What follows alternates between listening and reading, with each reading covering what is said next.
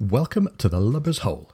Now, one of the nice things about making the Lubber's Hole is that we get to meet other people making great podcasts of their own, whose passions and interests overlap with ours.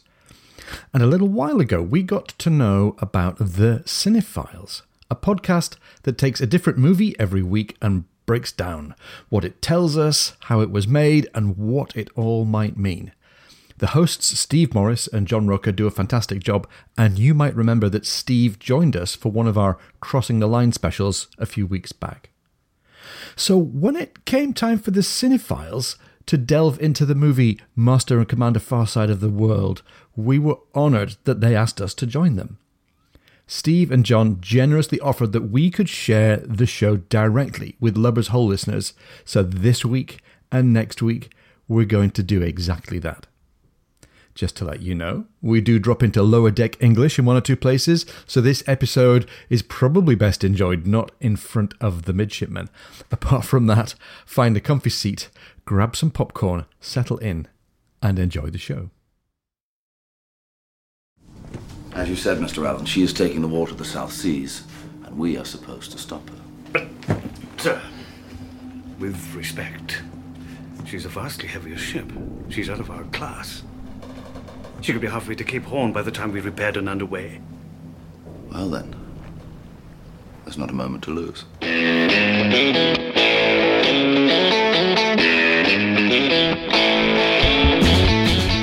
Hello and welcome once again to the Cine-Files, where each week we enter the world of a great film. We explore its themes, the history, the filmmaking, and the influence it has on us today.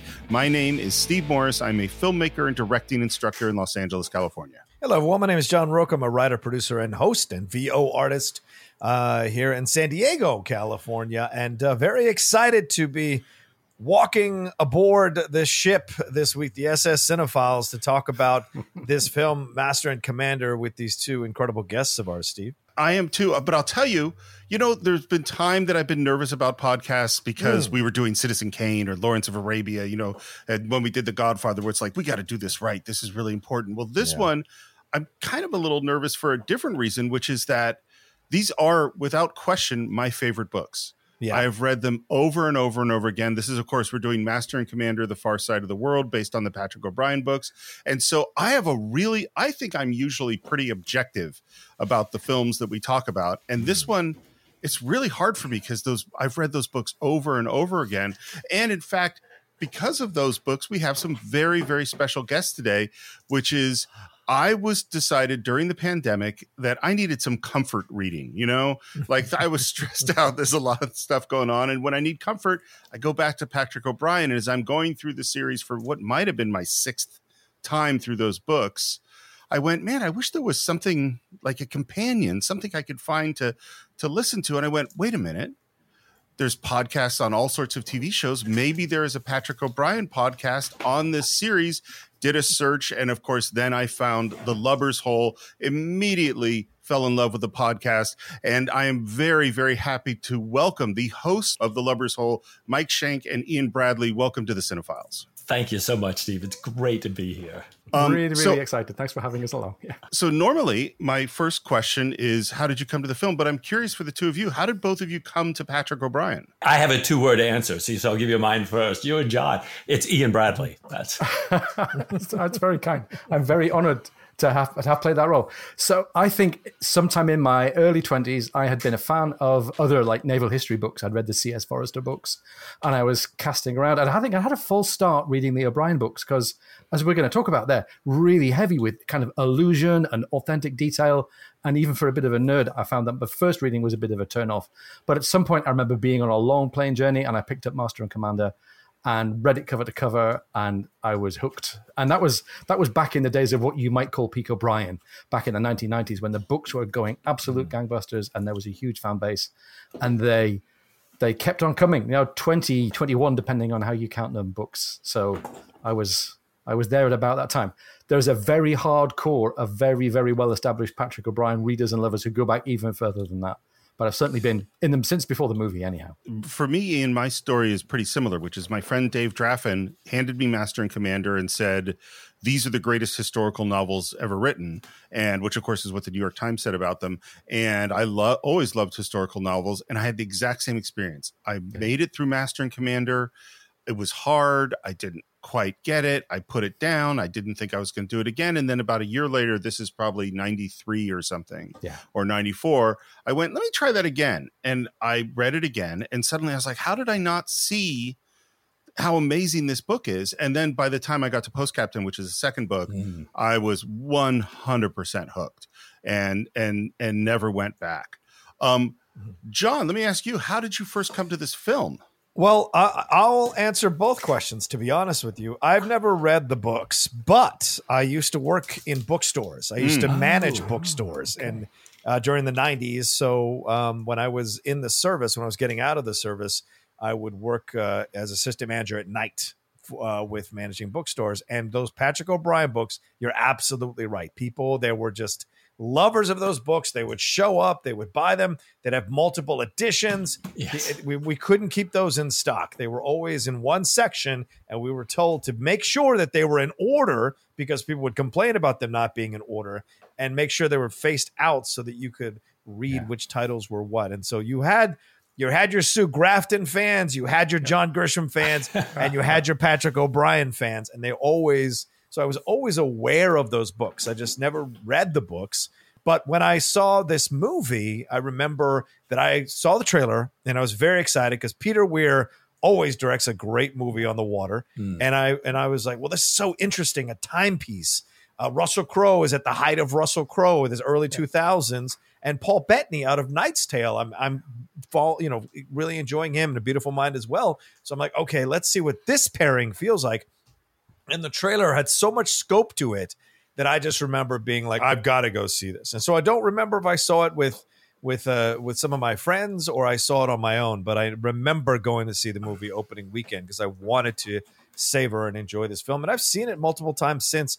It is an experience. You can't be on your phone. You can't be, messing around the internet on your computer. You have to really sit back and give yourself to the film because the film will not come to you. You have to come to this movie and be part of the crew and live and breathe through it. And as I watch it now, Steve and everyone else here, I just think of Star Trek so much more than ever. And especially watching Wrath of Khan again about 2 or 3 days ago before I watched this movie again for our show, I was like, this is all so similar. The Mutara Nebula is the fog. And, where's he coming from? Two-dimensional thinking. It's so similar. And obviously there's something inside of me that enjoys ship stuff, enjoys stuff on the water, and the ingenuity and the brilliance and the tactical brilliance of things like this. So the film really captures that. It is so crazy that you mentioned Star Trek because what I didn't say is the actual reason that I reached out to Ian and Mike is I'd listened to their first few episodes and more than once in talking about Jack and Stephen, Ian and Mike mentioned Kirk, Spock, and McCoy. And I had been having the same thought, which is that there's like a connection. I don't know that Patrick O'Brian ever watched Star Trek, but there seemed like a connection. And I had just started the Star Trek show. So that's why I emailed them because it just was like brought these two loves together. Yeah. And I'll say one thing, and it relates to that Kirk, Spock, and McCoy thing. I have come to believe that the characters of Jack and Stephen in the books is, I believe, the greatest friendship in the history of literature. I can't think, like there's Ron, Hermione, and Harry. There's Sherlock Holmes and Watson. There's the women in Little Women. There are a lot of good friendships, but I can't think of any that is so much a marriage. And it really, Kirk, Spock, and McCoy is one that's very similar of like, these are the most important relationships in these guys' lives. Mike, how did you first come to the film? Well, the film, it was kind of having fallen in love with the books. I think I was easier to the books than you guys because, my particular friend Ian Bradley recommended them. And I'm one of those guys as a general management consultant that says, you never worry about the details. So I didn't understand any of the naval terms. I didn't understand any of the period stuff. I didn't understand any of the arcane references. So I just blew by them and said, God, this friendship, like you were just saying, see, this friendship is so great. And I thought, how do you translate these books to a movie? I can't imagine how you do that.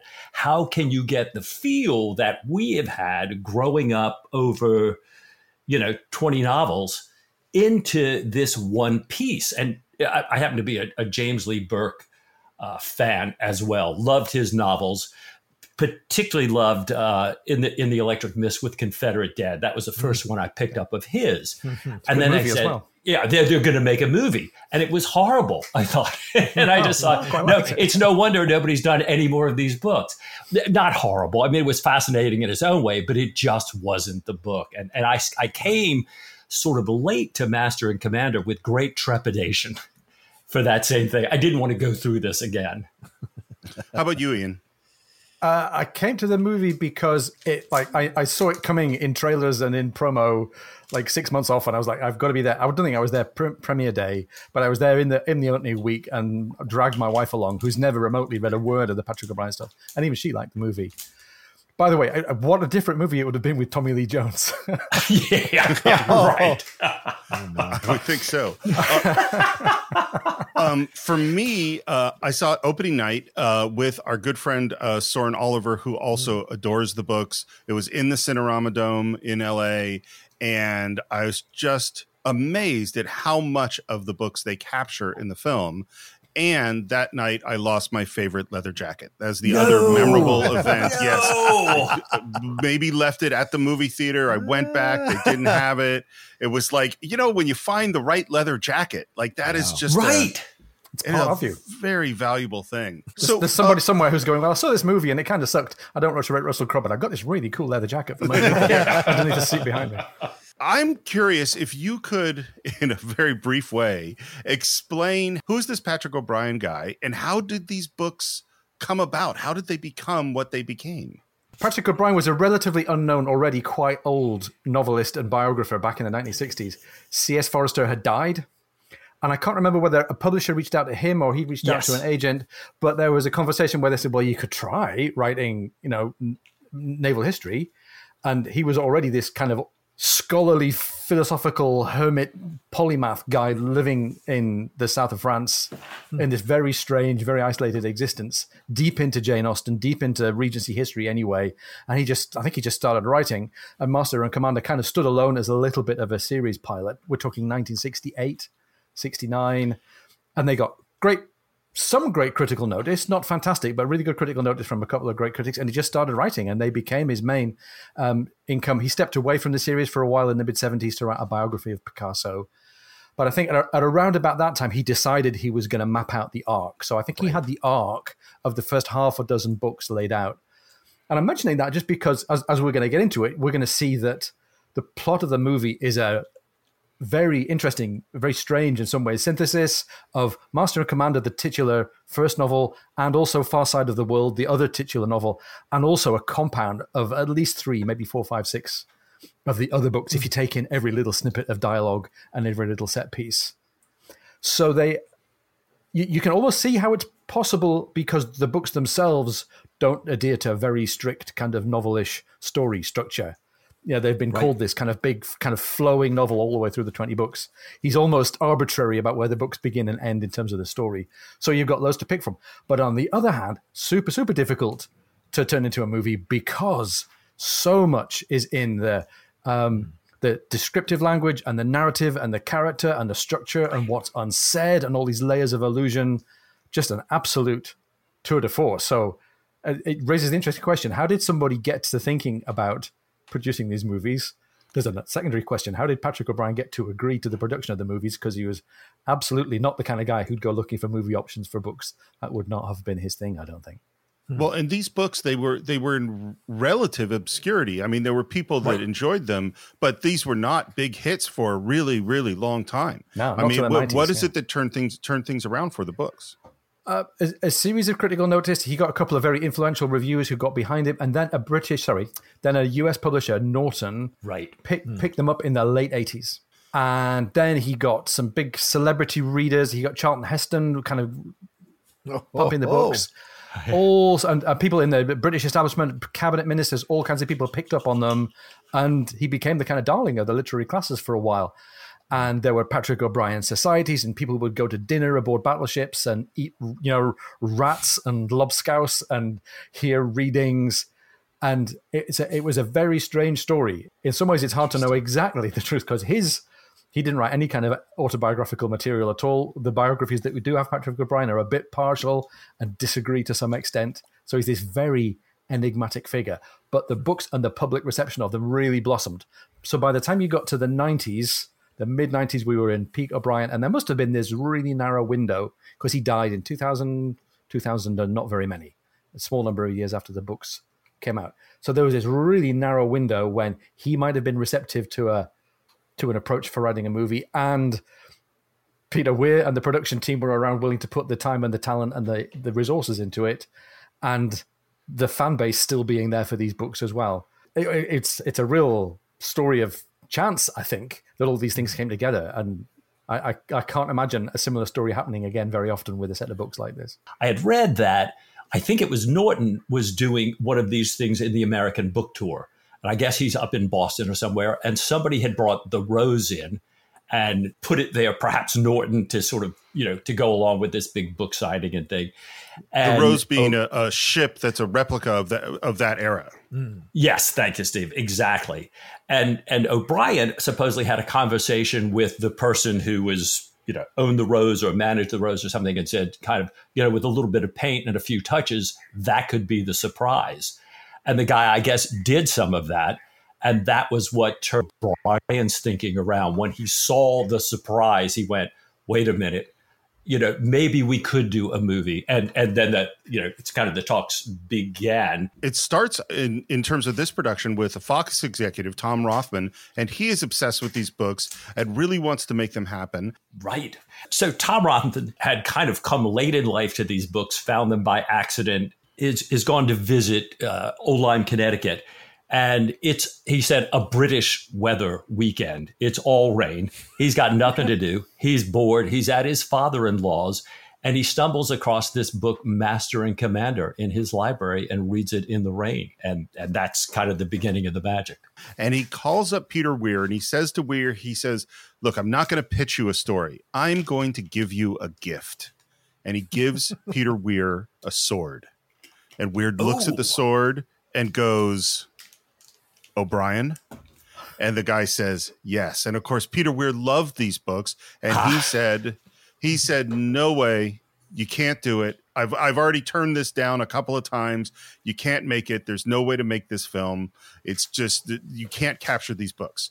And Rothman says, listen, here, I want you to think about it. It's always good when the executive says, I want you to think about it. Do a little research, travel around England, look at some of the historical stuff, look at the Rose, and we'll see what you think. And of course, as soon as he started doing that research, he just got hooked. And the first thing that he said was, okay, if I do it, I am not going to start at the beginning. There's no way, because you can't get to the stuff that I want to get to if you start at the beginning. And so he said, I want to start in the middle. So here's his approach to writing this script is really, really interesting, because what he basically said was, this is a 5,000 page book. And so he read through the whole book again. And every time he saw something that he thought was interesting, he would photocopy it and color code it. And so what he did was he said, all the interesting dialogue, any dialogue that I like, photocopy that and put it in the dialogue folder. And so now there's a binder being built of dialogue. Anything about ship life, photocopy that. This is the ship life folder. Anything about sailing, photocopy that. That's in the sailing folder. Anything about natural philosophy and the Stephen stuff, that goes in that folder. And so what he did was he built up all of these stacks of all of the interesting things that he found in the book. And that all of this research, all of these little cards and pieces, that's what became the basis of the script. And the next thing he decided was, he said, I want to shoot the entire movie at sea. And he said, and so he starts watching Jaws and studying John Huston's Moby Dick to go like, these are guys that try to shoot stuff at sea. And very quickly, the studio and even Weir said, okay, that's going to be impossible.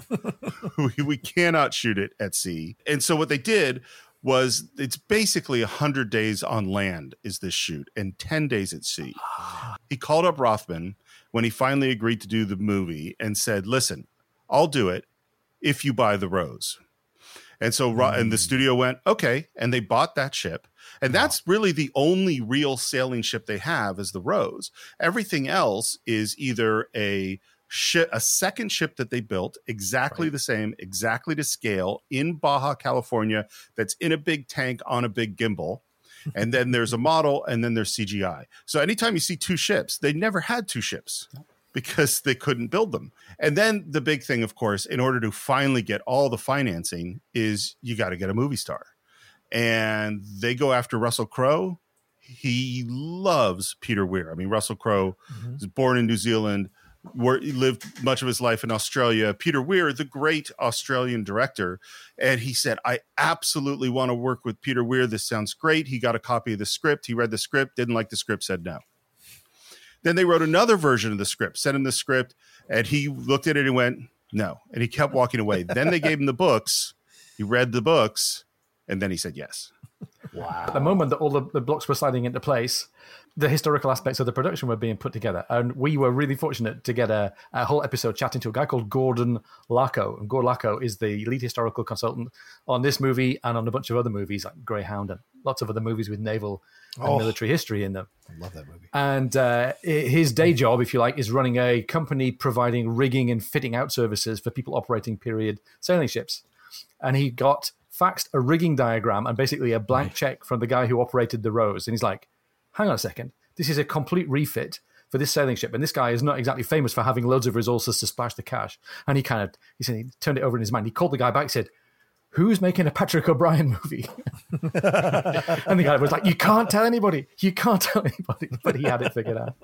Would you like to get into the film? Sure. Yes. We start as many historical movies start with some text on screen explaining that it's April 1805. Napoleon is master of Europe. Only the British fleet stands before him. The oceans are now battlefields. And then we get this gorgeous top-down shot of the sea at night, and we see the ship coming into frame. And I remember being in the theater and just having this moment of like, oh my God, they really did do it. They did it, because it's so gorgeous the way this thing is filmed. Yeah. We see a big wide shot of the ship at sea, and we see more text that this is the HMS Surprise. It's a 28-gun ship, 197 souls. It's off the coast of Brazil, and that the ship has orders to hunt down the French privateer Acheron, sink, burn, or take her a prize. Mm-hmm. And everything we're going to see, they put so much time and effort into making everything perfectly accurate. Every rope is in the right place.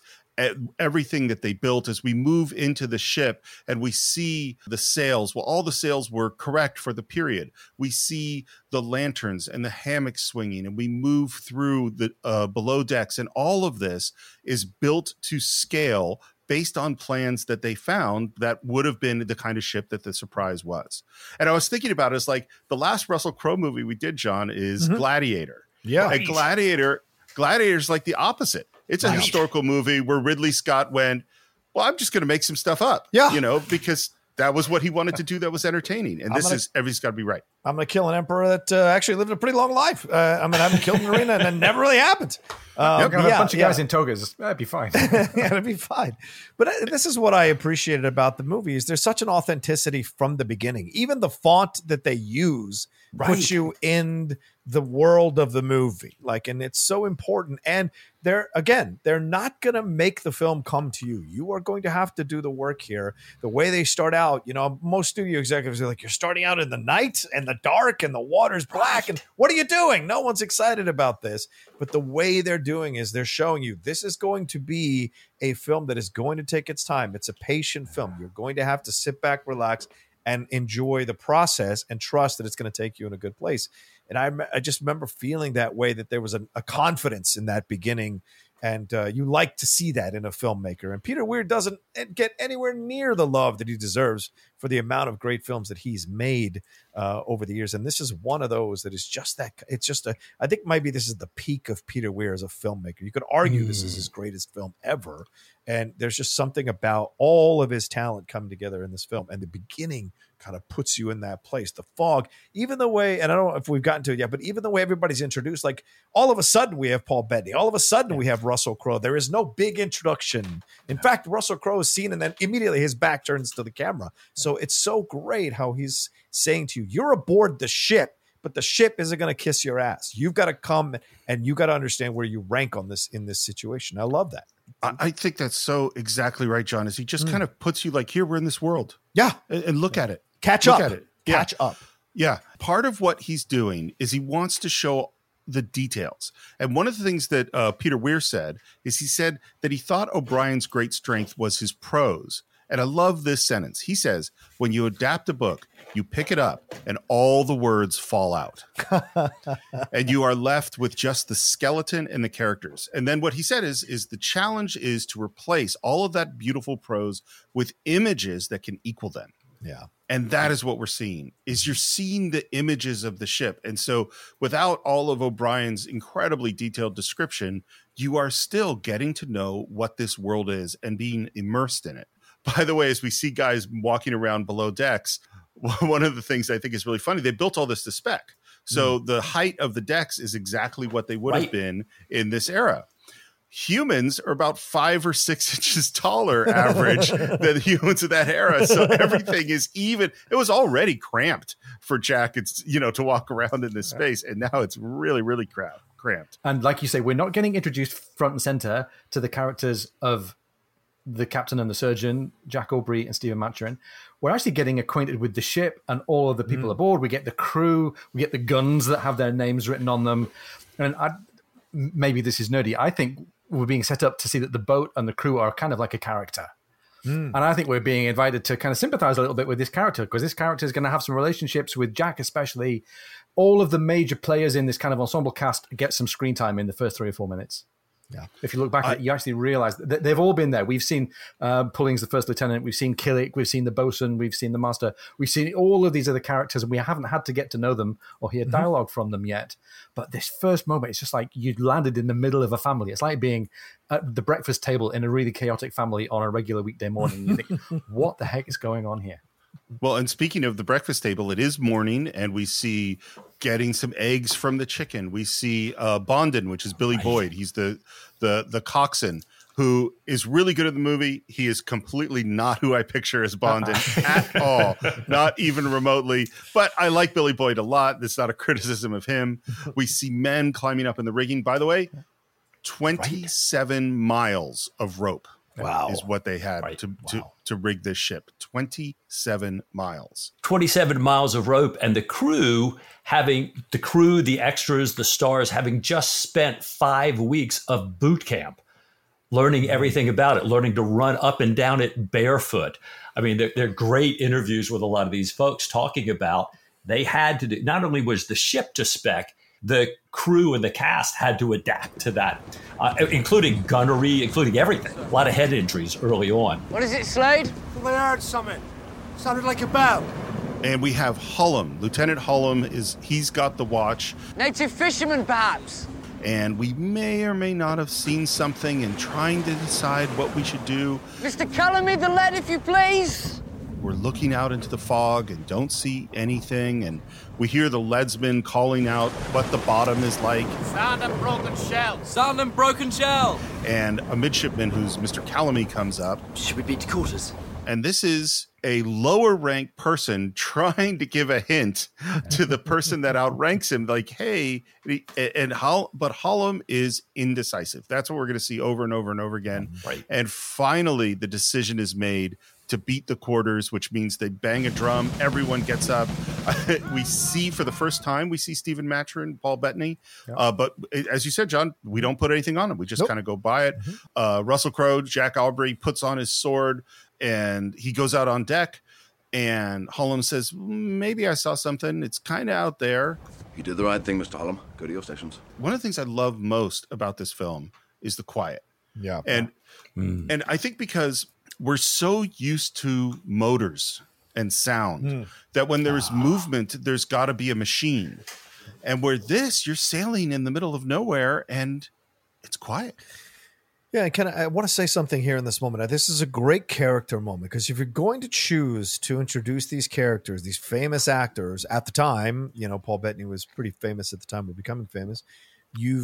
Normally you make a big deal of introducing them. So if you're going to decide to make it matter of fact or happenstance that they're there, then you've got to throw a little subtle character work.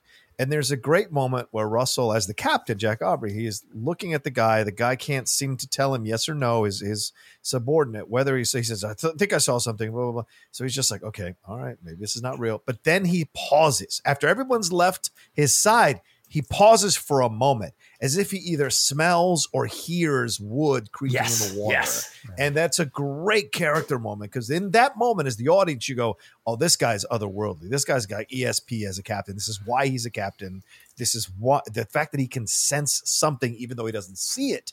It's his instincts, right? And this is what makes a great captain. Kirk has those all through Star Trek moments, So when you have that moment, you're just like immediately you're like, okay, I'm cool with this. This is awesome. And Russell plays it so subtly yet so powerfully. It's great. I'm continually amazed at how great an actor Russell Crowe. Oh yeah. Yeah. And it's so because he's this weird thing of like what he looks like, particularly in this era, is just this masculine action hero type guy. And yet you see him, in this decade play roles that are all over the place. And there's so much, as you say, John, there's so much subtlety in this performance. He's always subverting the expectation of the size. Like even in LA Confidential, right? He's a dumb brute, but he's also sensitive. And you don't expect that. And Gladiator, the same thing, right? He's this massive guy, but they put him through hell. Yet in these moments, he's able to figure out and then, has the ultimate sacrifice. Even Beautiful Mind, a guy this size going through the things he's going through, you don't expect it. So you're right, Steve. This is Russell Crowe at his finest as an actor, but he's always good. He's always bringing you something, except when he sings. But other than that, he's great. and he's peering out into the fog, and then there is suddenly a flash of light. Down! All hands down! And I think this is the other reason that we start off so slowly and silently and just in the mood of this place, because now suddenly we're in the midst of battle, and it is terrifying. And again, we've never seen a battle like this. Right. The cannonballs coming in, the woods splintering, the chaos, the vulnerability, the people getting wounded, and it comes just entirely out of nowhere. We were just saying before that Russell Crowe's really great at parts where expectations get undercut. And I think that means O'Brien is really great material for Russell Crowe because O'Brien's a master of like the undercut and the anticlimax and the kind of sleight of hand of taking your expectation into a different place. But this is not a battle like we would have expected. You would have thought that there might be kind of, drums and trumpets and Russell Crowe kind of raises his sword and goes rah, rah, rah. But his first order is everybody get down. The first thing that we have to do is not run out the guns and fire at the pesky French. We have to take damage. We have to just watch as the ship is and the people take these terrible injuries and blows from this ship that's out in the fog. It's not like a battle scene of any kind that you've seen anyplace else. Okay, I know we've already made a bunch of Star Trek references, but it just occurred to me that this you can't go straight to Kobayashi Maru. That's not allowed. I'm sorry. No. It's Wrath of Khan. It's Kirk with his shields down, getting hit by the Reliant. Because it's this totally unexpected. Right. He's caught with his britches down, which is what Kirk says. And what we find out is that this is a much bigger, much heavier ship. It's got bigger guns, thicker sides, but Jack is never panicked. Right. Sir Alan, come up on the wind. On the wind, sir. Lay me alongside a pistol shot. And I love too, by the way, that Jack puts on his hat because, and this is something that's throughout the books, is that sometimes when you go into battle, you put on your best clothes. Unless Killick makes you do otherwise. That's right. That's right. And then we see, which I love this details, we see tattooed on someone's hands, hold fast. Yeah. And this is the character of Joe Place. Yeah. We see Killick, who's the Captain Stewart. And I think he, as much as I don't think Billy Boyd is well cast as Bondin, Killick is perfect. Oh, he's brilliant. Steve, you mentioned the hold fast with Joe Place. And I was fascinated by you have all these things one after another here. Jack has just walked by this young midshipman, Williamson, who is crouched on the quarterdeck. He's scared. And Jack picks him up, kind of lifts this midshipman up and says, we always stand tall on the quarterdeck. And Jack walks on, doesn't make a big deal of it.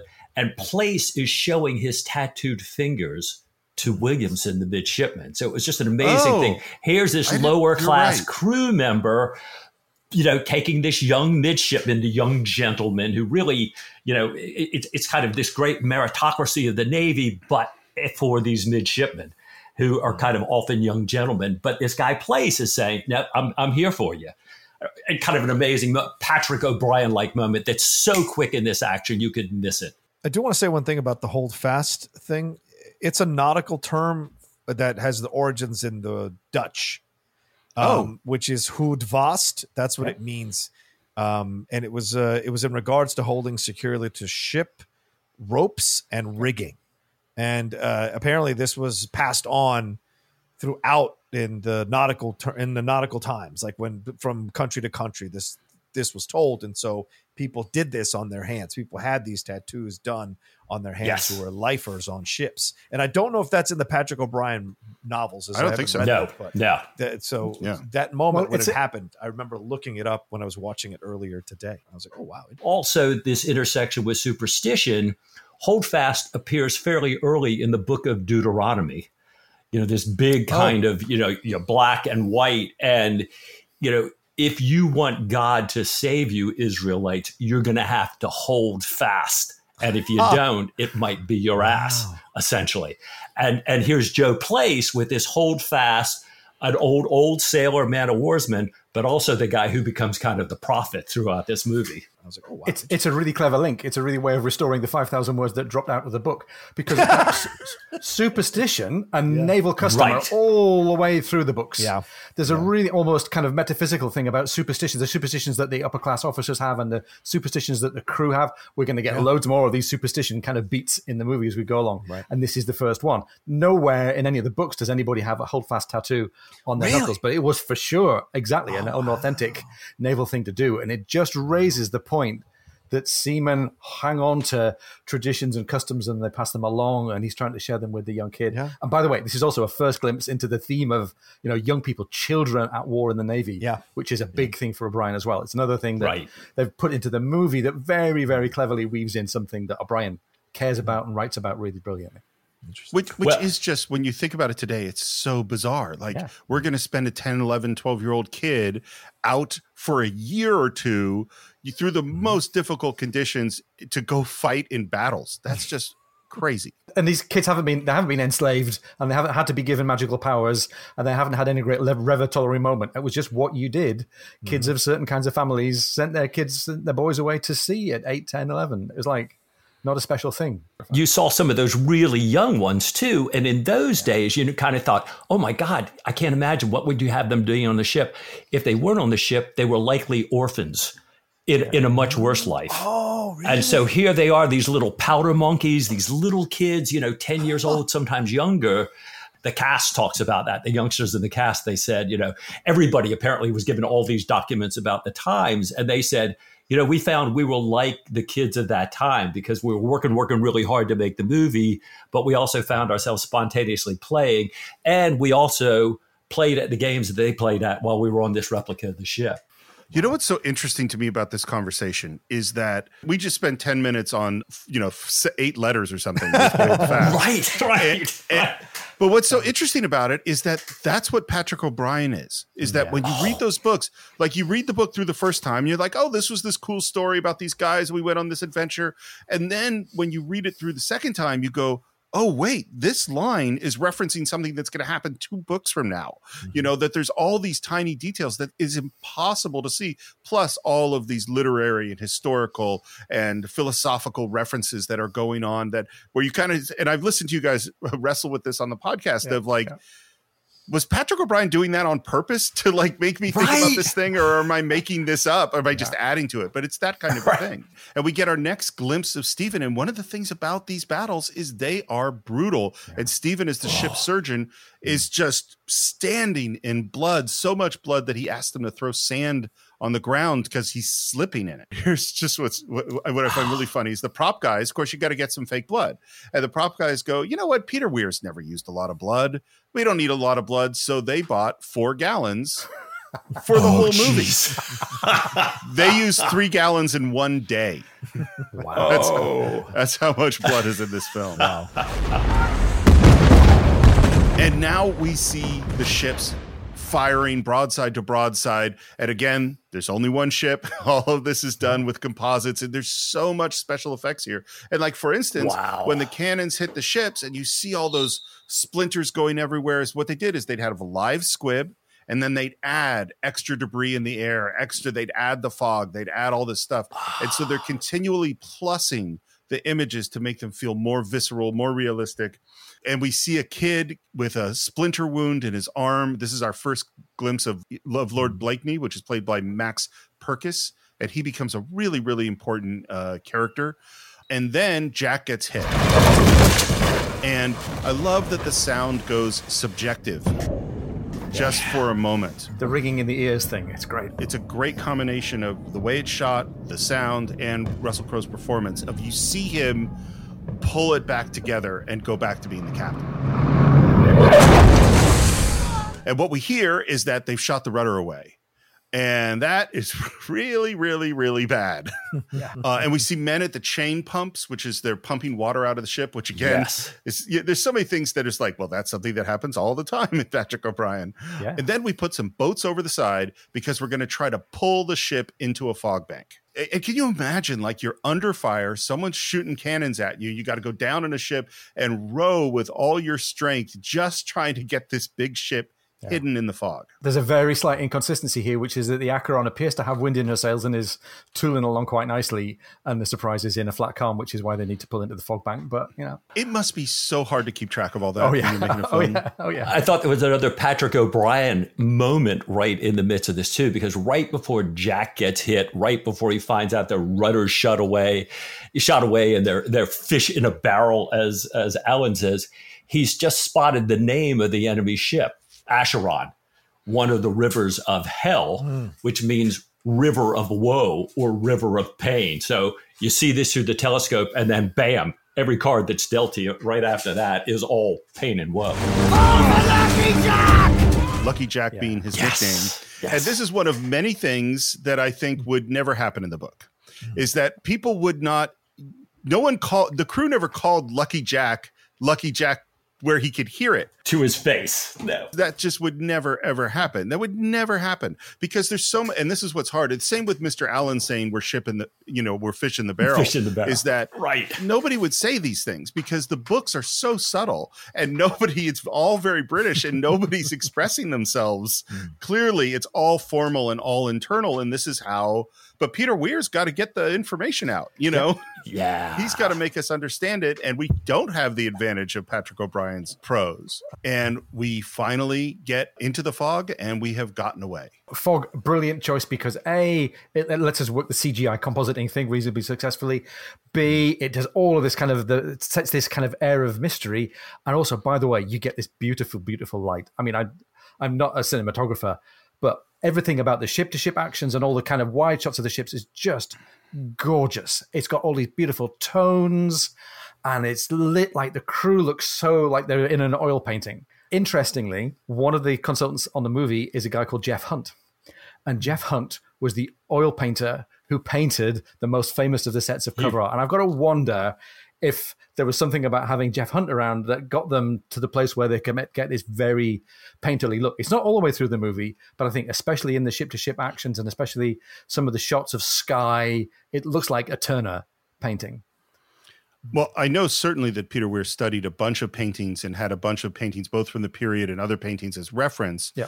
And while I'm very curious why they brought Jeff Hunt on, I'm also Peter Weir's got a ridiculously good eye. Yeah. It's not like it's not like he hasn't made absolutely stunning movies before this. That's fair. That's fair. So, what's the butcher's bill? 9 dead, 27 wounded.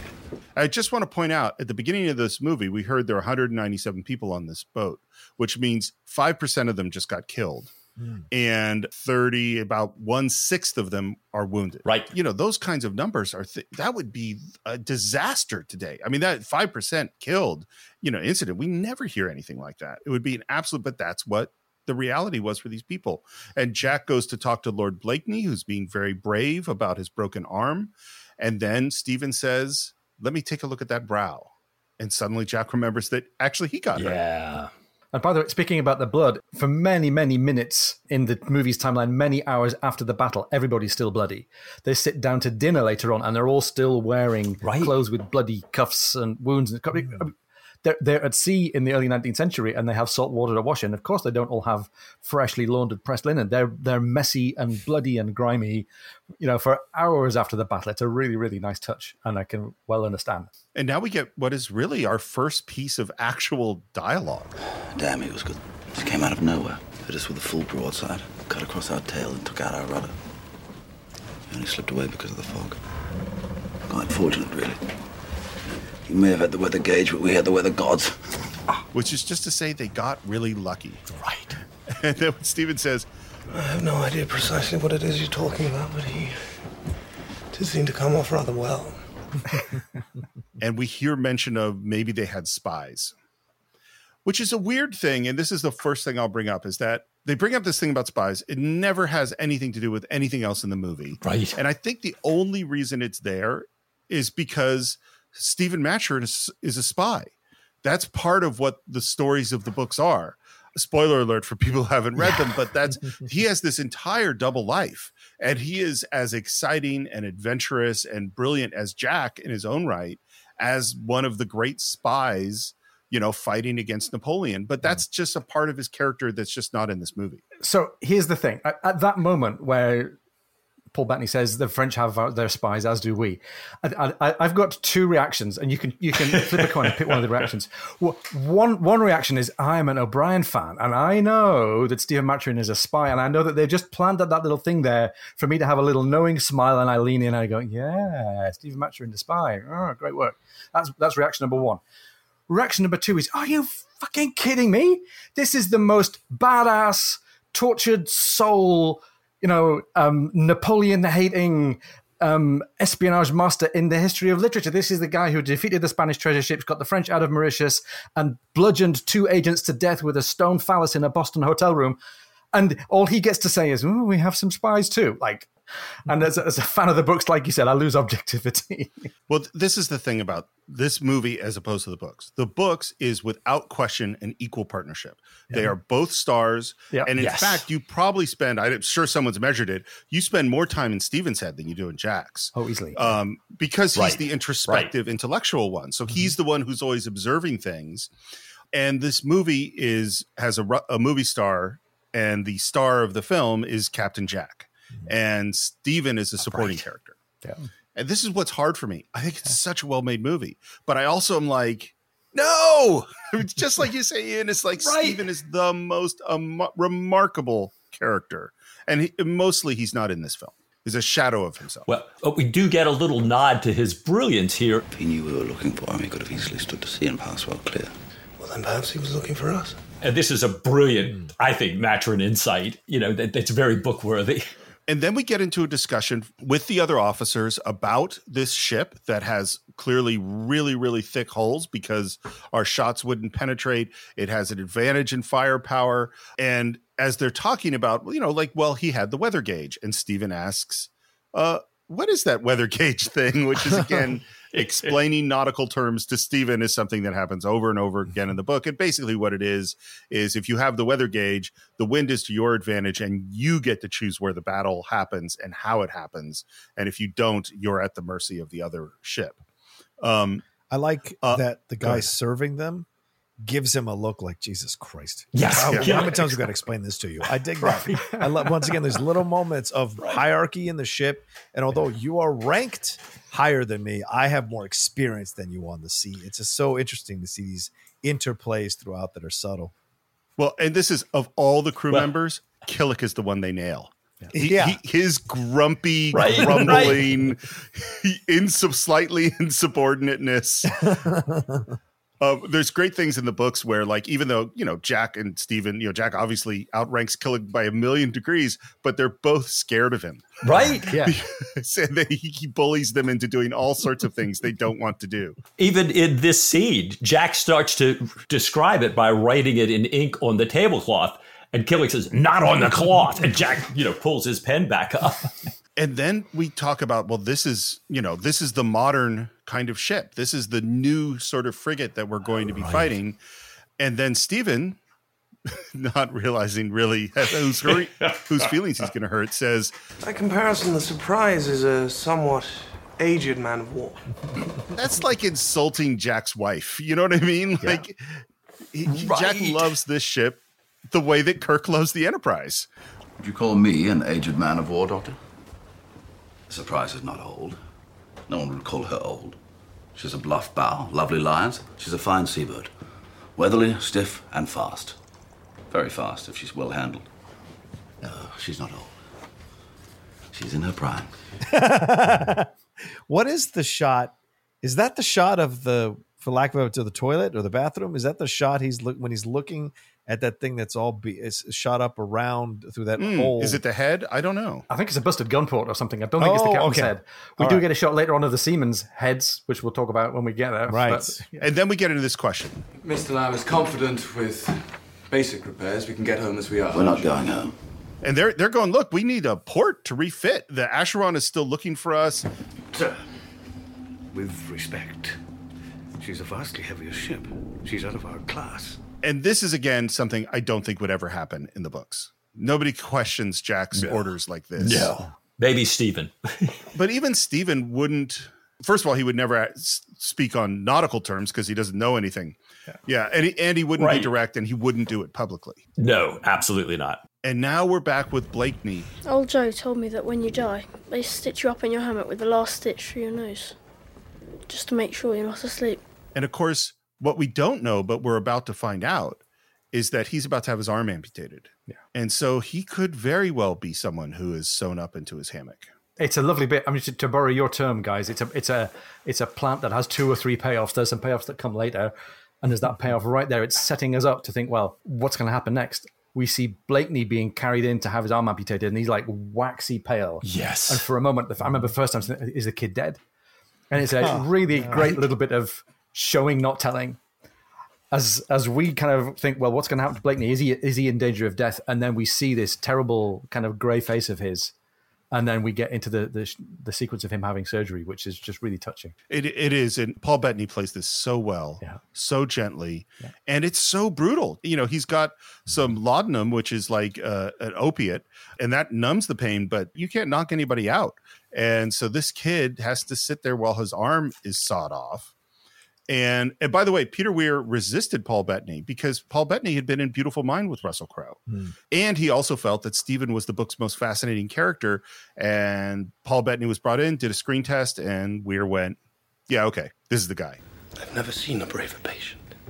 And now what we see is the repairs of the ship. And one thing we see as we're going through the repairs is one of the crewmen point out that Jack carved something into the mast when he was on the ship as a midshipman. He's known this ship man and boy. He says there's enough of his blood in the woodwork for the ship to almost be a relation. And that is certainly true in the books. Jack's connection to the Surprise is a deep, deep, deep connection. And now, one of the things we heard in the sickbay was that Joe Place, the guy with the hold-fast tattoos on his hands, has a depressed fracture of his skull. And now we cut to a shot of the crew standing around in a circle in deep silence, watching something. Their faces, the faces of these crew is just remarkable. And one of the things Peter Weir said is he said, I want the whole world I want every single kind of face. Wow. And so the casting directors, they went to like local bars, they went to the military bases, they went to factories, and they just were looking for faces that come from, older, younger, craggy people that have lived life. Yeah. Weir said, I want Marines, drunks, thieves. That's who he wants this crew to be. And he said, and I love this line, he said, we should love them for their faults. That's great. Jesus, that's great. So his brains, Doctor? No, that's just dried blood. Those are his brains. And this is where we hear a little bit more about Stephen, that he's not just a ship surgeon, that he's actually a full physician, and that he'd charge you a lot of money to do this kind of thing if you're trying to do it on land. Apart from the fact that, by the way, from the O'Brien book nerd point of view, it's great. It's dead on point. This happened in the books. It's all based on primary research that O'Brien did. So this kind of trepanning would really have been a thing. So it scores max points for the authenticity bit. I want to give a shout out for the sound. Same thing for the amputation scene. But when these surgeries, there's another one coming later in the movie as well. And did they get nominated, or did they win the Oscar for best sound or best sound editing? You're right, they did. Yeah, and like the sound of the machine, the instrument cutting the bone in the skull, and the kind of very slight kind of gristly, gloopy noises as they're doing the surgery. It's really cool, and it really puts you right there. And you're clearly fascinated. You're part of this rogues gallery of crew members, all kind of gazing on at this horrifying operation just taking place. In this scene too, they're talking. You see Stephen as a great doctor, but we also hear Bondin talk about him as a naturalist for the first time. Bondin says, and he knows his birds and bees. You show him a beetle and he'll tell you what it's thinking. One of the things that was difficult about this shoot is that if we were on land, well, then you only have to call enough cast members that you needed for that scene. But because we're out at sea and everybody is packed together on this ship, pretty much every single actor and every single background person had to be there for every single day.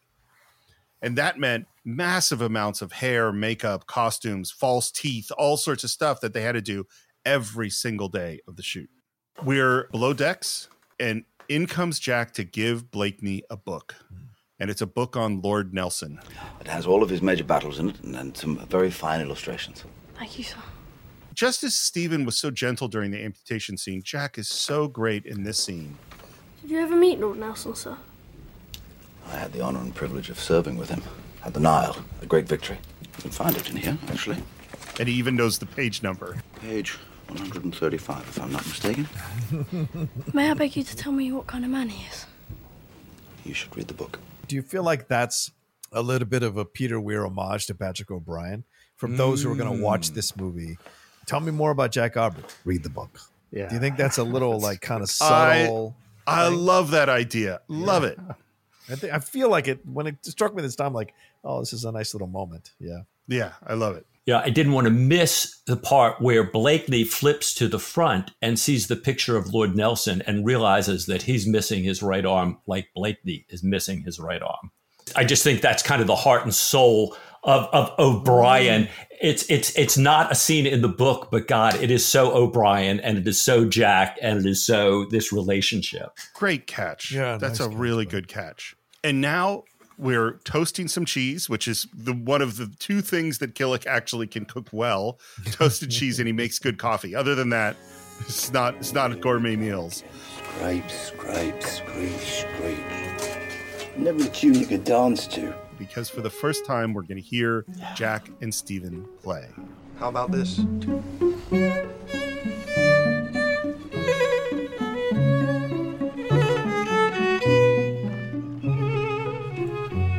For a movie that's famous for its scoring and for the soundtrack, it's taken a lot of getting here.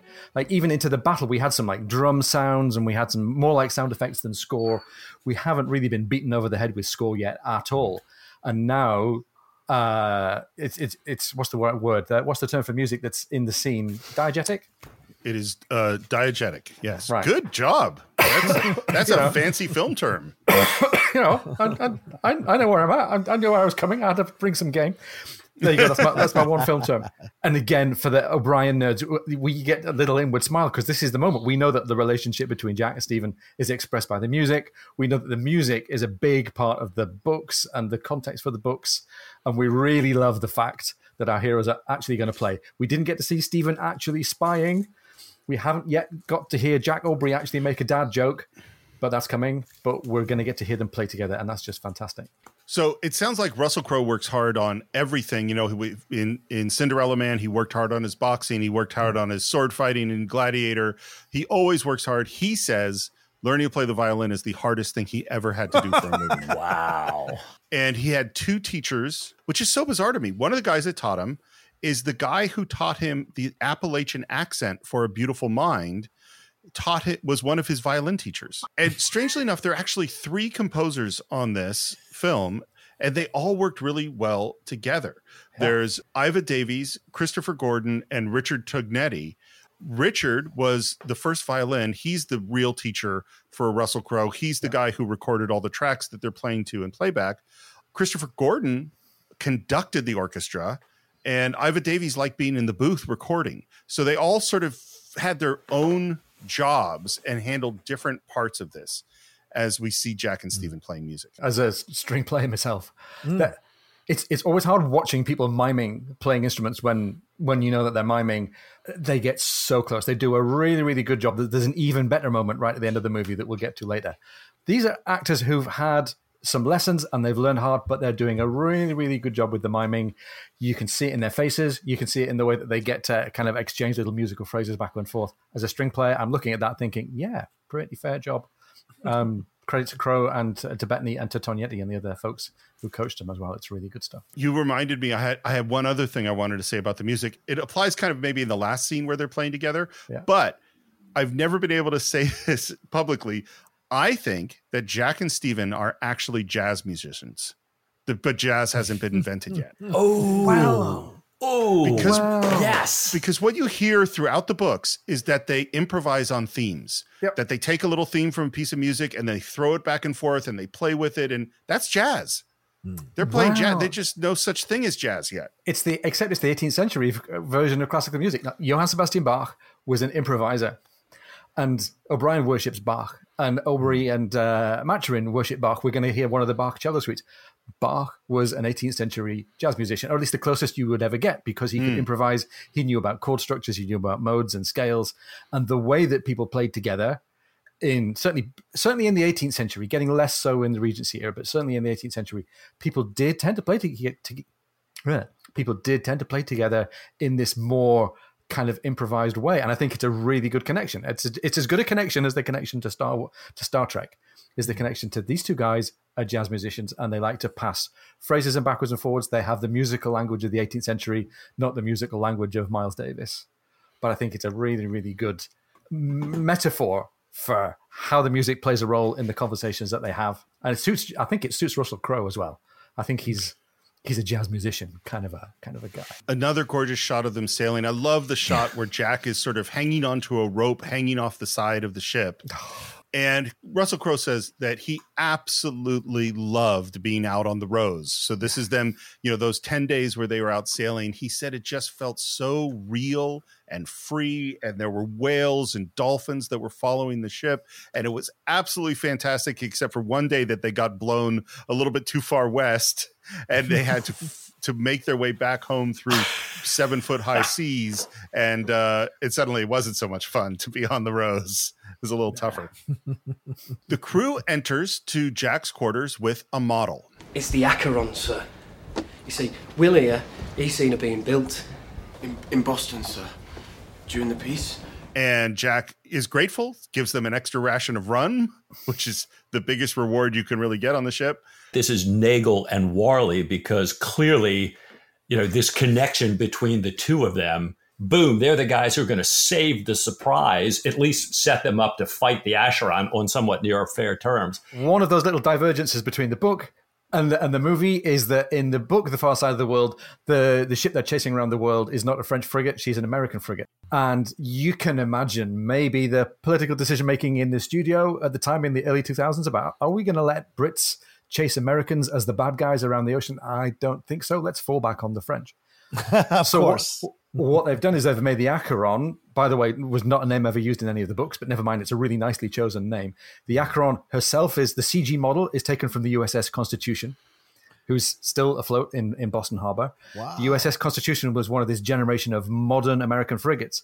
So most of the attributes that they give her, like she's modern, she's heavy hulled, she's fast, she's strong, she's heavily gunned, those are all true attributes of this modern generation of American frigates that in 1812 and thereabouts kicked the ass of the British Navy, as it so happens, as 1812, as anybody will tell you if you go to visit USS Constitution in Boston. This is one of the ways that Peter Weir is pulling from all these different books, because the trepanning of Joe Place is actually in the first book, Master and Commander. The ship in Far Side of the World is the Norfolk, but the Norfolk doesn't surprise the surprise. They're actually chasing it throughout the book, trying to catch it. And the ship that actually, in terms of what the battles are like, is really more from Desolation Island when they're fighting the Voxenheit, and that is chasing Jack, except they're not in the surprise for that. They're in the horrible old Leopard. So they're taking all of these little elements from different books and putting them together. I like what I think, Ian, it was you that said, O'Brien, it's not like he sits with real classical novel structure. They're always just sort of these events. Yeah. And one of the things that's so amazing and so frustrating about O'Brien is he basically almost never gives you what you want. Nah. You always feel like I'm building up to this big confrontation, but no, the book's going to go somewhere completely different. And you're like, oh, I guess that's not going to happen. Right. It's always surprising. And once again, in this scene with the officers, we have Alan arguing that we can't fight the ship. Yeah. There's no way, he's out of our class. We shouldn't do it, which again, I would say would never happen in the books. But what they're establishing in the movie, which I think is not fitting the characters of the book, is, does this make sense for the surprise to be going after that ship? Why is Jack doing this? We're seeing some native people in canoes, and we're making trades and getting ready to head out. And there's just a very, very brief moment where Jack sort of makes eye contact with a girl. And it's of course the only women we see in this movie, and you're on a boat for a couple of years and suddenly you see a pretty girl, it'll have an effect. I just love that as Jack has got this sort of moment of mental and emotional infidelity, in the background we hear the bosun hollering at somebody else, put that woman down. This is His Majesty's Navy, not a floating bordello. And Jack, with that in the background, sort of looks at her one last time and then walks off.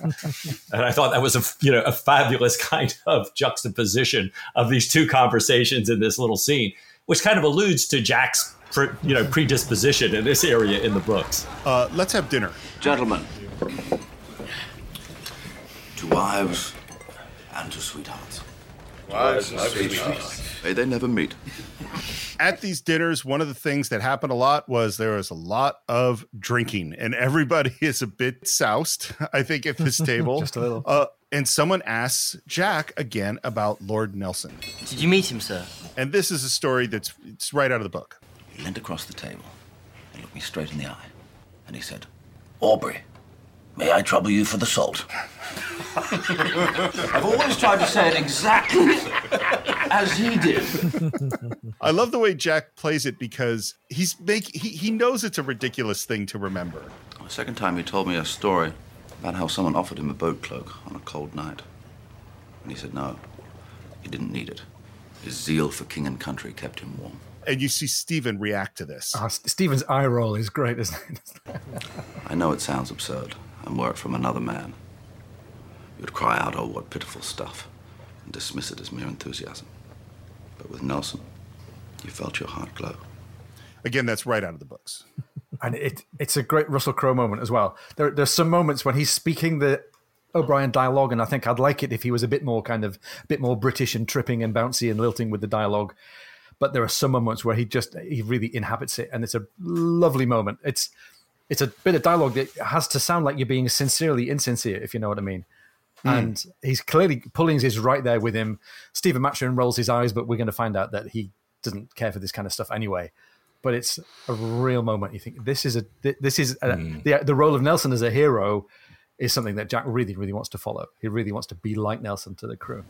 Well, then he would seem to be the exception to the rule that authority corrupts. And we hear this line, which is quoted from Nelson all the time, which is, he said, When in battle, never mind maneuvers, always go straight at him. One thing I find very strange in the books is Jack never goes straight at him. That he's this brilliant tactician. Yeah. Even though we hear this quote that his hero said, Jack's all about maneuvers. Yeah. That is what he does. That's what makes him such a great captain. Do you see those two weevils, Doctor? I do. Which would you choose? This is right out of the book. Yeah. It's word for word. Neither. There's not a scrap of difference between them. They're the same species of Curculio. If you had to choose, if you were forced to make a choice, if there was no other response If you're going to push me, I would choose the right-hand weevil. It has significant advantage in both length and breadth. Jack hits the table and says, There, I have you. You're completely dished. Do you not know that in the service, one must always choose the lesser of two weevils? So ridiculous, so ridiculous. It's such a dad joke, isn't it? What's so great, and this is one of the things I think Russell Crowe nails about Jack's character, is Jack has a silly sense of humor, and when he laughs with his whole everything. He loves to laugh so much, and even people who don't think it's funny, like Steven, can't help but love Jack when he's laughing. We're on deck, and just as the officers are having their dinner and their entertainment down below, up on deck, the men are dancing and singing. Joe Place is standing there. He still hasn't spoken, and then he says, "No tiger, and the no giveth a why." And they go, "Doctor, he spoke." And then the men burst into a song. They start singing "Farewell and Adieu to You Fair Spanish Ladies." Yeah. Which, of course, I can't not think of Quinn in Jaws. Yeah, Quentin. Oh, of course. Yeah. I'd forgotten about Quinn. Oh, that's a great spot. And he could have been in this movie if he'd stuck around, couldn't he? Oh, yeah.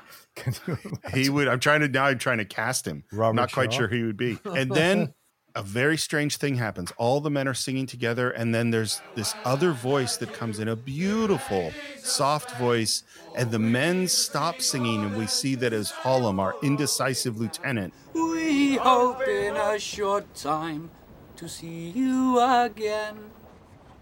It's a weird moment because his singing doesn't seem like it was welcome. It's a really great moment for me of character for this guy Hollum. So not only is he a bit indecisive and a bit touchy about his status, he's really doesn't know how he sits with the whole of the crew. So it's not just that one or two of the other officers think he's flaky. We get this chance for him to exhibit his flakiness. And by the way, I think Lee Ingleby's performance here is great. And I think the use of the song is really lovely. This moment of everybody's head kind of turns and it goes quiet. And even though he's a beautiful singer, he's just cast himself as the outsider.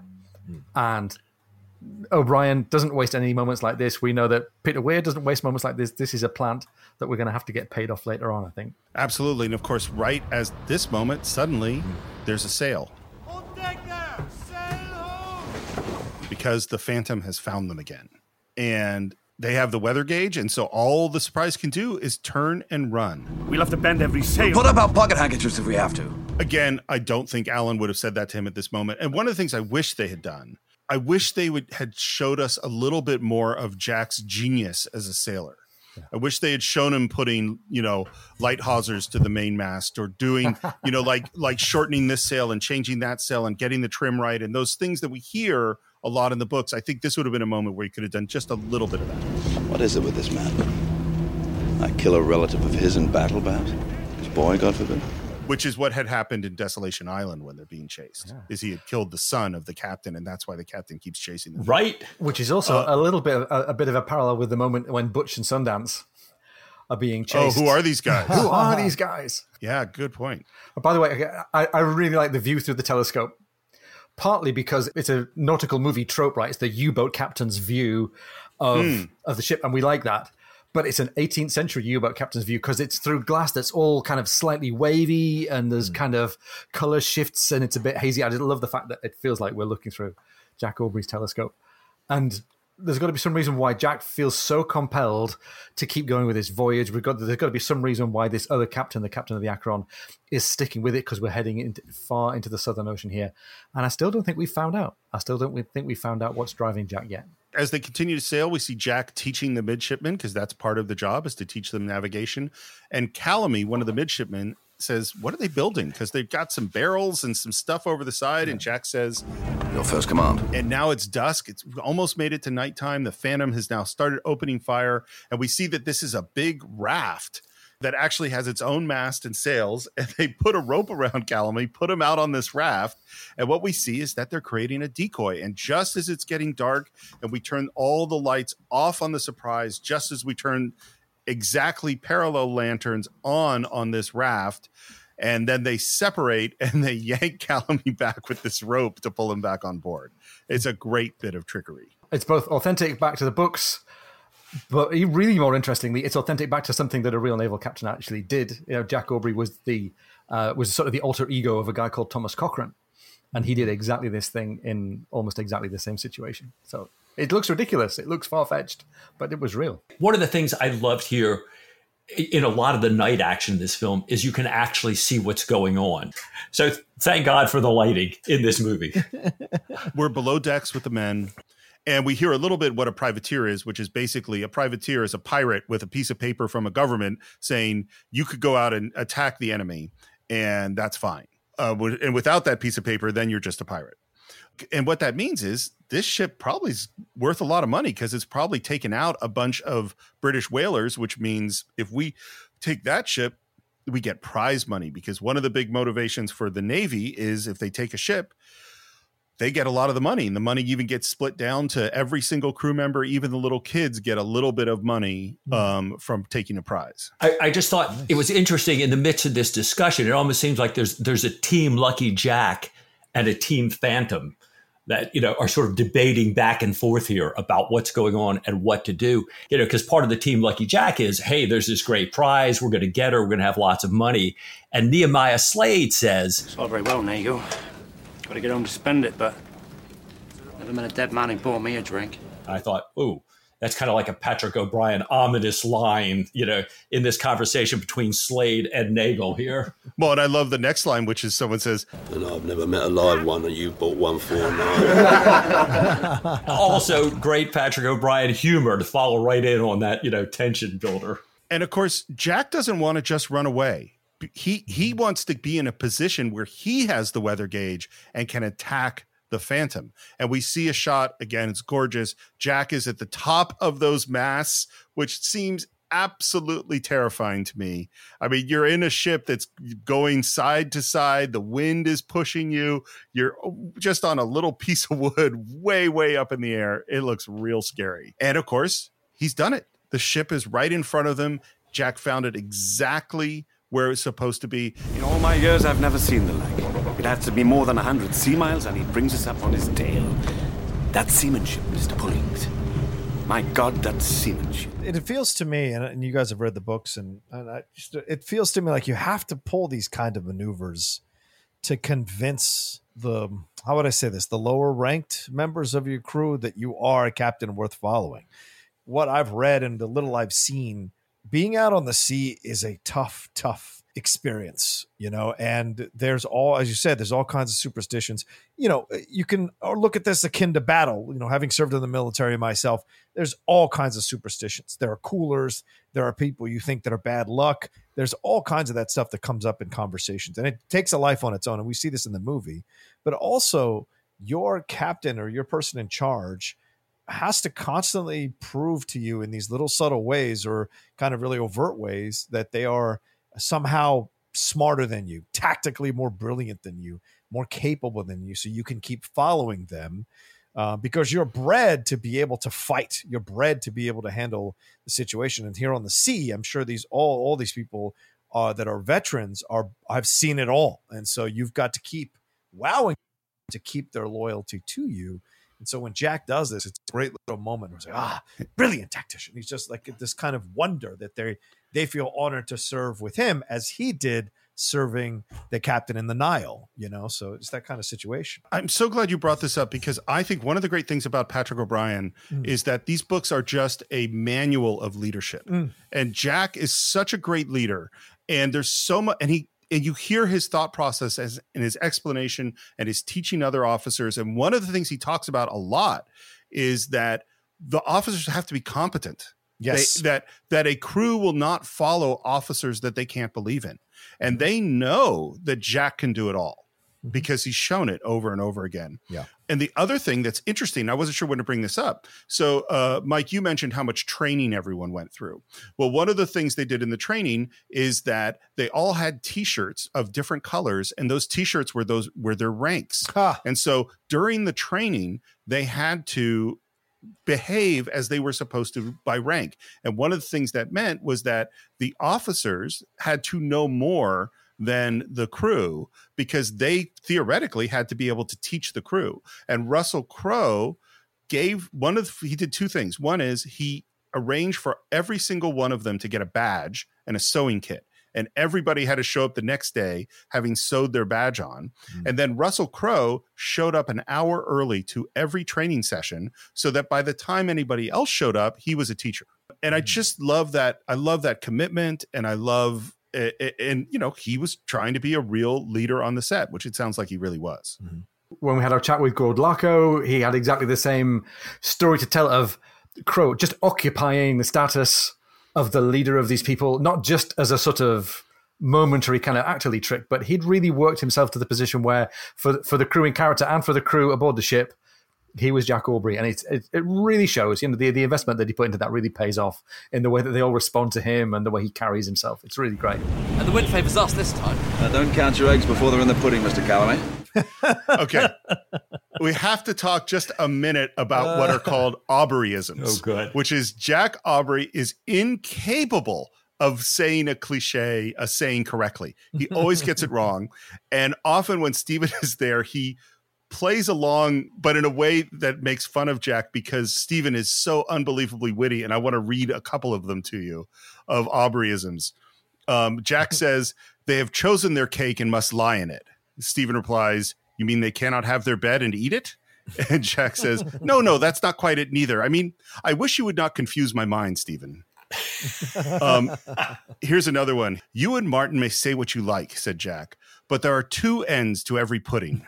"I should be the last to deny it," said Stephen. "If a pudding starts, clearly it must end. The human mind is incapable of grasping infinity, and an endless pudding passes our conception." And then another one is, Jack says, "Perhaps you could tell him to judge the pudding by its fruit."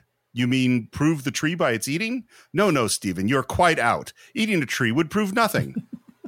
I'm trying to think of an analogy of another character in a book or a movie where they're just, malapropisms like this are just part of their meat and drink. It's a very unique Patrick O'Brian thing. I think it's a very unique Jack Aubrey thing. It sets him apart as liking his own wit, but also really a bit of a regular guy. He's not the ship's chief philosopher or their scholar or their priest. He's the person who likes lame jokes. And if he has any learning at all, he wears it very lightly. And I think it's a really great characterization for somebody who's going to be the leader, who's going to be Lucky Jack. If we can close this gap and get up behind us, she may well be ours. Touch wood. Scratch a stay. Turn 3 times. May the Lord Saint preserve. Something we should point out, and that really doesn't show up in this movie, is as brilliant as these two guys are in their realm, they are both morons. There are huge elements where Jack is a complete idiot. And the same is true of Stephen. Stephen on the ship he's one of the most brilliant people in the world, but he still can't figure out which side is port and which is starboard. And that's part of what makes these characters, their flaws are part of what makes them so lovable. At some point, maybe when we get to wrapping up, when we finally get done, we get to make our pitch, I guess, to listeners to the podcast to say, you should check out the books. And there's pitch point number 1.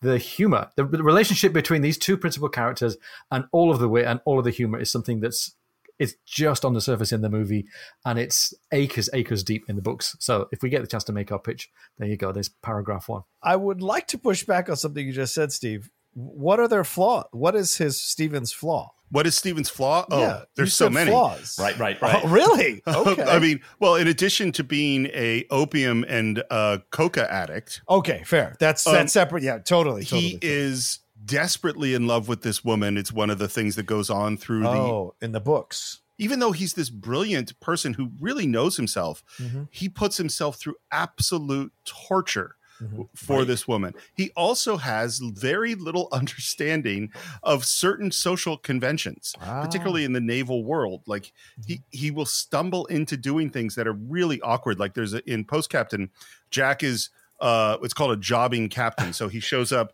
to take over someone's ship temporarily, and he invites Stephen to come with him.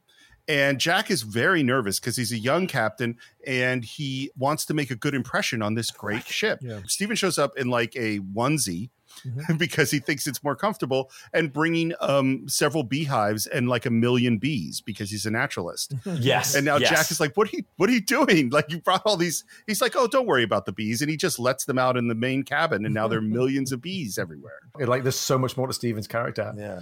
And you can see why. I don't think you can criticize Peter Weir and the scriptwriters and say they missed something important, because they had to make a choice to make a movie out of this, and that meant generating a hero, and that hero was absolutely going to be Jack Aubrey. But we end up with a version of Stephen Maturin that's real shallow, I think, compared to what's in the books. Well, and that's a fascinating thing, because to me, I think their relationship is so rich in the movie and so connected and so like honest, and it's a rarity when you see this kind of relationship pop up in a film like this. So to me, because I haven't read the books, I think they nailed what they were going for in this relationship, and 100%. That Stephen is one of these people that won't be bullied by Jack, that won't be kind of run over by Jack and because Russell can access that gear and it's there with Jack. He does his own thing, and then he kind of forces Jack to kind of look at it from a different point of view later on in the movie, right? He kind of expands his perspective a little bit in how he's approaching things. So in that way, they both give and take from each other, because I think Jack also kind of calls Stephen out on a couple of things himself, which he has to take a look at, and which is the earmark of a great friendship, being able to call each other out and then being able to concede the points or see the other person's point of view and let that affect you and change you. So, yeah. I'm so happy to hear you say that. Part of me wants to say that it's way more. There's way more. It's way deeper. I'm sure. It's way more complex, way more intricate in the novels.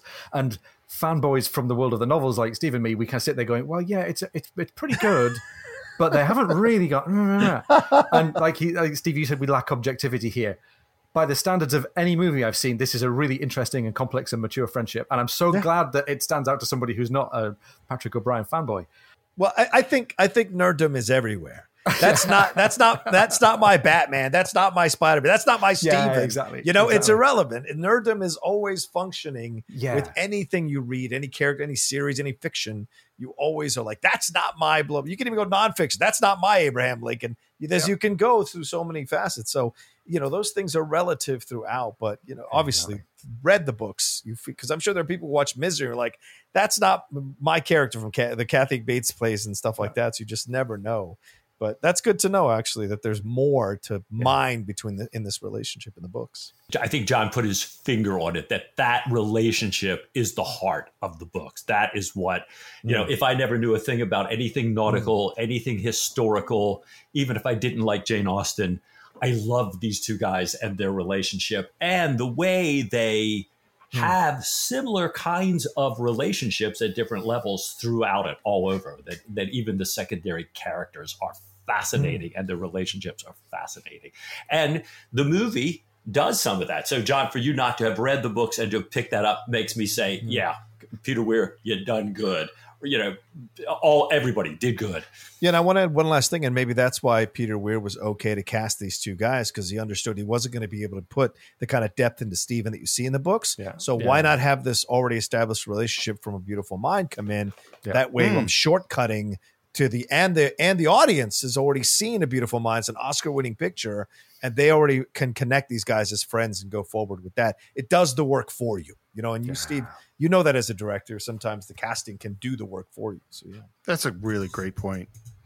We're heading into a storm. This sequence is absolutely remarkable. There are 150 shots in it. 90 of them are effect shots. Wow. They're using all the tools in the trade, including there was a period ship that was sailing around the Horn called the Endeavor. This is just as an experiment, as an adventure. And the studio found out about it, and Peter Weir said, let's put a film crew on them. And a lot of the actual storm footage was from a huge storm, in what Jack would call the high southern latitudes. And so it's real footage. And what's happening in this is that we have our guys on the ship, on the gimbal, in a tank where they're just getting pummeled with water. Absolutely brutal. Then you have a 1/6 size model of the Surprise, and they're putting people digitally on the rigging, and they're hitting that with water, but they're shooting it in slow motion. So when you shoot a model, you always shoot it in slow motion because of gravity, basically. Because you can tell what size something is by how fast something drops. So a smaller thing, something would drop really quickly. And so it's like, no, so you slow everything down. But the problem is water molecules. They're of a specific size. And so they look too big. And so they're also doing all these tricks like using blowing hot air through them and different chemicals and all these things to try to make the size of the water droplets more correct. Cool. And then this is going to ILM and Asylum, who did all the CGI, and they also have created a digital version of the ship. And what's really hard is, first of all, they have to, we have those 27 miles of ropes. Well, they have to create all of them digitally, and they have to match exactly where everything is on the ship. So we have these shots that are composited together. You might have an element from the actual storm, an element of our main guys on the gimbal, an element from the model, and CGI elements all put together like a jigsaw puzzle to create these images that we're seeing. And it is absolutely remarkable. I took photographs on a sailing boat in a storm where the sister ship got dismasted, a real honest to goodness gale. And the photographs just look like a blowy day on the town lake. It's like, to share and show the scale and the violence and the forces involved. It's brilliant. Really, really, really compelling. And what we hear is that Jack is really pushing the ship. We'll be cracking off, President, if we don't watch it. No, Captain knows this ship. He knows what you can take. And we can see all the precautions before you go into a storm. You see the chickens getting locked down. You see the hatches getting locked down. We see all of these huge waves everywhere. We're pumping water because water is coming on the ship, so we got to pump it off. And Lamb, who is the carpenter, he is worrying about the mast. The mast can't stand up to all of this. Yeah. The shots, again, it's all you just feel like you're here. You feel like you're in this world. By the way, one of the things that Peter Weir said to everyone as he was casting was, he's like, look, this is going to be a brutal shoot. Because even here, they're in the tank. They're just getting pummeled with water all day for many days. Yeah. So he gives everyone the option, think about this seriously before you take this gig. And of course, everybody took the gig because everyone wanted to work with Peter Weir. They want to be on this project. Yeah. And we see this crew member who's up on the mast, and he calls down to Hullum to help him. And Hullum goes and starts to climb up, and then that mast goes down, and this guy goes over. It is such a scary moment. Everyone's calling to him, throw him something that floats you, and they're calling to him to swim. You know what it is? Again, it's kind of like the Jaws moment where the guy has the roast and he goes into the water and the shark is coming behind. They're going, swim, swim, swim. That's kind of what's happening here is they're trying to get him to swim to that mast that's hanging over. And then the master says, Sir! Wreckage is acting as a sea anchor! We must cut it loose! It's going to sink us! And it becomes really, really clear that the only way to save the ship is to cut that mast free. And this guy's just made it to the wreckage. He's now thinks he's safe. Yeah. And then they are cutting the rope to cut him away. And that last strand is cut, and the wreckage starts to separate from the Surprise, and you see this guy in the water. He knows that he is going to die. And you see his POV of the ship, of the Surprise, as it slowly pulls away. It's such a great moment in the movie, right? Because we've had these...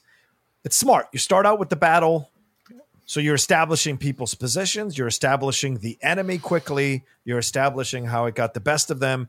You're establishing, who's ranked and whatever, and who's in charge and who's doing what. Then you're spending more time with the crew. You're spending more time with these two main characters of Jack and Steven. And then this situation happens. And then, so now you can feel this moment. Now that you've had enough time to connect to all these characters and connect to the crew and connect to what they're going for, and having Jack Aubrey say, we're not going back to, we're going to hunt this thing down. So you understand now you're all in on this mission, and to have this moment happen and have it in such painful, and you even hear in the background, the noise, the voices, he's going to make it. He's going to make. So there's even that hope, that possible hope that it could happen. And Jack stands there for a second, hands the axe to the other guy, to his subordinate, and he looks at him, and it's almost like without a word, it's just saying, sometimes you got to do these terrible things to survive, and it's going to be painful, but we've got to do it. They chop it away. And then seeing him in the CGI, I think it works so well, like swimming in the water and then over the waves, and then he's not seen again. Right. And you hear those stories about how the water took him and you just disappeared, and it's quiet, right? Like when the woman at the beginning of Jaws, and then once she's down under the water, you just hear the ding of the buoy. That's it. And it's like it never happened. It's insane. It's fantastic. It's like the moment, there's the similar moment in Crimson Tide where Denzel Washington has to order them to seal off a bulkhead and leaving people to die. And it's one of those things of like, it is 100% the right choice. There's no question that is what has to happen. And you think about Nagel, this guy who had to literally kill his friend to save the ship. Mm-hmm. And in all seriousness, he's chosen the lesser of two evils. So one of the things I want to say about this, you might not want to use it, the score here, for me, this score is just reaching a bit far. It's Vaughan Williams' theme on variations on the theme of Thomas Tallis. I've got a sort of metric in my head for sentimentality in scoring in movies, okay? Samuel Barber in Platoon is just the right side of the line. This one was maybe a little bit too cheesy for me. It's a great moment. Loads of people who love the movie love this moment for the score. I think the score is a little too much. A little bit rose-tinted. Just take a few notes out. It'll be fun. It's only so many notes that the human ear can hear. And we see the sadness in the crew in these moments after this, having lost this guy. And we go to Killick, who's working with his assistant, and he says, he's been at it again. Who's that then? The Jonah. What's that? And the Jonah is an unlucky person that will curse the ship. Yeah. And that Jonah is Hullum. Mm-hmm. And I think at that moment, as everyone has turned to Hullum, the crew is beginning to turn against him and blame him. I think that's as good a time as any to end part one of our exploration of Master and Commander, Far Side of the World. Of course, we'd love to hear what you think of this incredible film. You can visit us on our Facebook page, do a search for the Cine-Files. You can follow the show at Cine_Files on Twitter, Cine-Files Podcast on Instagram. Please subscribe to the show on Apple Podcasts and leave a review there. And if you're not an Apple person, you could still go to the Apple Podcast website and leave a review. They really, really help the show. If you want to support the show, you can do so at patreon.com/thecine-files. You can buy Master and Commander along with every other movie we've ever reviewed through our website, cinefiles.net. And if you want to reach me, you can reach me on Twitter at SR Morris and Instagram at SR Morris1. And we talked a lot about Star Trek. It's strangely enough, I have my Star Trek podcast, Enterprise Incidents, where we're going through the entire original series. John, how would people find you? You can always find me at The Roca Says on Twitter and on Instagram. And if you want to head on over to Twitch, The Outlaw Nation on Twitch as well. And if you want to watch the content on the YouTube channel, my own YouTube channel, it's youtube.com/John Roca Says. So much happening over there. And my other two podcasts as well, The Top 10 and The Geek Buddies. Gentlemen, it has been such an honor having you guys on the show. There was so much detail about the books, about the period. It's been just a fantastic conversation. Thank you so much for coming on. Thank you. We're loving it. Yeah, thanks so much for having us, John and Steve. This is fabulous.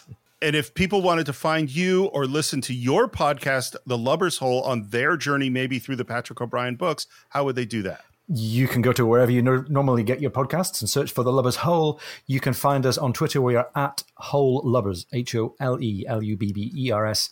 And Facebook.com/Lubber's Hole finds us as well. Definitely check it out. And I don't know how I could recommend these books more to people. I think I've pretty much made my opinion pretty clear. But I think that is it for this week. We will be back next week for part 2 of Master and Commander, The Far Side of the World on the Cine-Files.